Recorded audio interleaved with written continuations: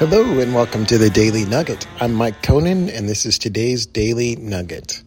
Well, I hope you guys had a great Thanksgiving and we're coming back this week strong on the Nugget and continuing in 1 Peter. And if someone asked you, what is the essence of Christianity? In all honesty, what is the essence of it? If you come across somebody and you're like, I think that person's a Christian, what comes to your mind? I think there's one thing in particular that comes to my mind, and that's I really sense the love of God in that person. And I have come across so many people over the years who I just meet them and I think there's something different about this person, and I think it's Jesus. I think the Holy Spirit is in them, and I think that they know the Lord. And the thing that stands out about them is they have the fruit of the Spirit. They have love, joy, peace, patience, kindness, goodness, faithfulness, gentleness, and self-control as just their default setting. Like when you meet them, you just think, man, you must be a Christian. And boy, I hope that that's what people think when they think of me. Now, it doesn't mean we're pansies. Jesus was no pansy. We've talked about that a lot on this podcast. And in fact, quite the opposite. He was very strong-minded, very tough-minded. And at the same time, he was tender. He is described as both a lamb and a lion. And as we see it here, and we continue on in 1 Peter, we've gotten to this neat spot where Peter is now rounding off the first chapter. And he says this: having purified your souls by your obedience to the truth for a sincere brotherly love, love one another earnestly from a pure heart, since you have been born again, not of perishable seed, but of imperishable seed, through the living and abiding word of God. For all flesh is like grass, and all its glory like the flowers of grass. The grass withers, and the flower falls. But the word of the Lord remains forever. And this word is the good news that was preached to you. So he's talking here about people receiving the preached news of Jesus.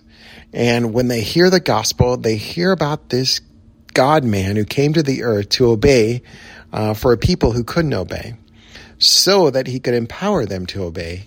It is fantastic. It is awesome. And it is life-changing. And he is telling them that the core of it is learning to have sincere brotherly love, he calls it. And how we get this brotherly love is by the eternal God of the universe working in and through us. That's when he talks about perishable versus imperishable. Things that are temporary versus things that are permanent. And the love of God is something that comes into our life and changes us. And so you might think, well, what is love anyway? And we could describe love in lots of different ways. Because love is a feeling. We know that. And it is a feeling of belonging. It's a feeling of being welcomed. It's a feeling of being affirmed for the goodness that you bring to the world. It's a feeling of delighting in somebody else. It's also a feeling in the sense that you feel comforted when you're facing challenging times. Love is also a connection that we feel. And there's something powerful about love that is transforming and that changes us.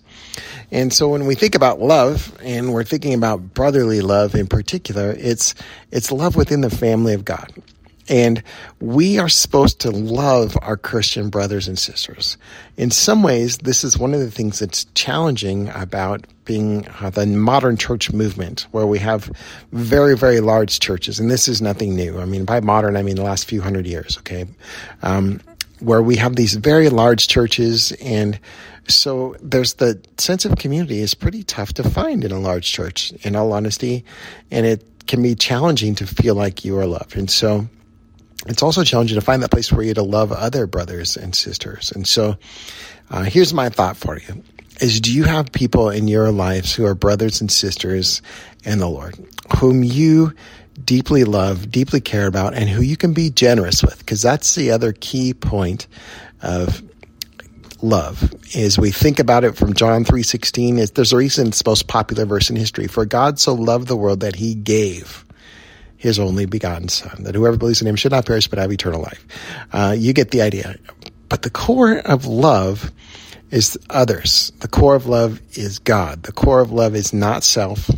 The core of love is getting beyond ourselves to the needs of others and joyfully meeting those needs. So, all that to say, when we are Christians, what Peter is saying is the thing that marks us is the love that we have for each other. This is how we obey, and this is how we receive from Christ the obedience that he's earned for us and release it to the world. May it be so in our lives. May people look at us and say, I don't know what it is. There's something different about this guy. There's something different about this lady, and I want it. May it be so. Amen. Hey, this is a ministry of R2 Legacy. Thanks for listening.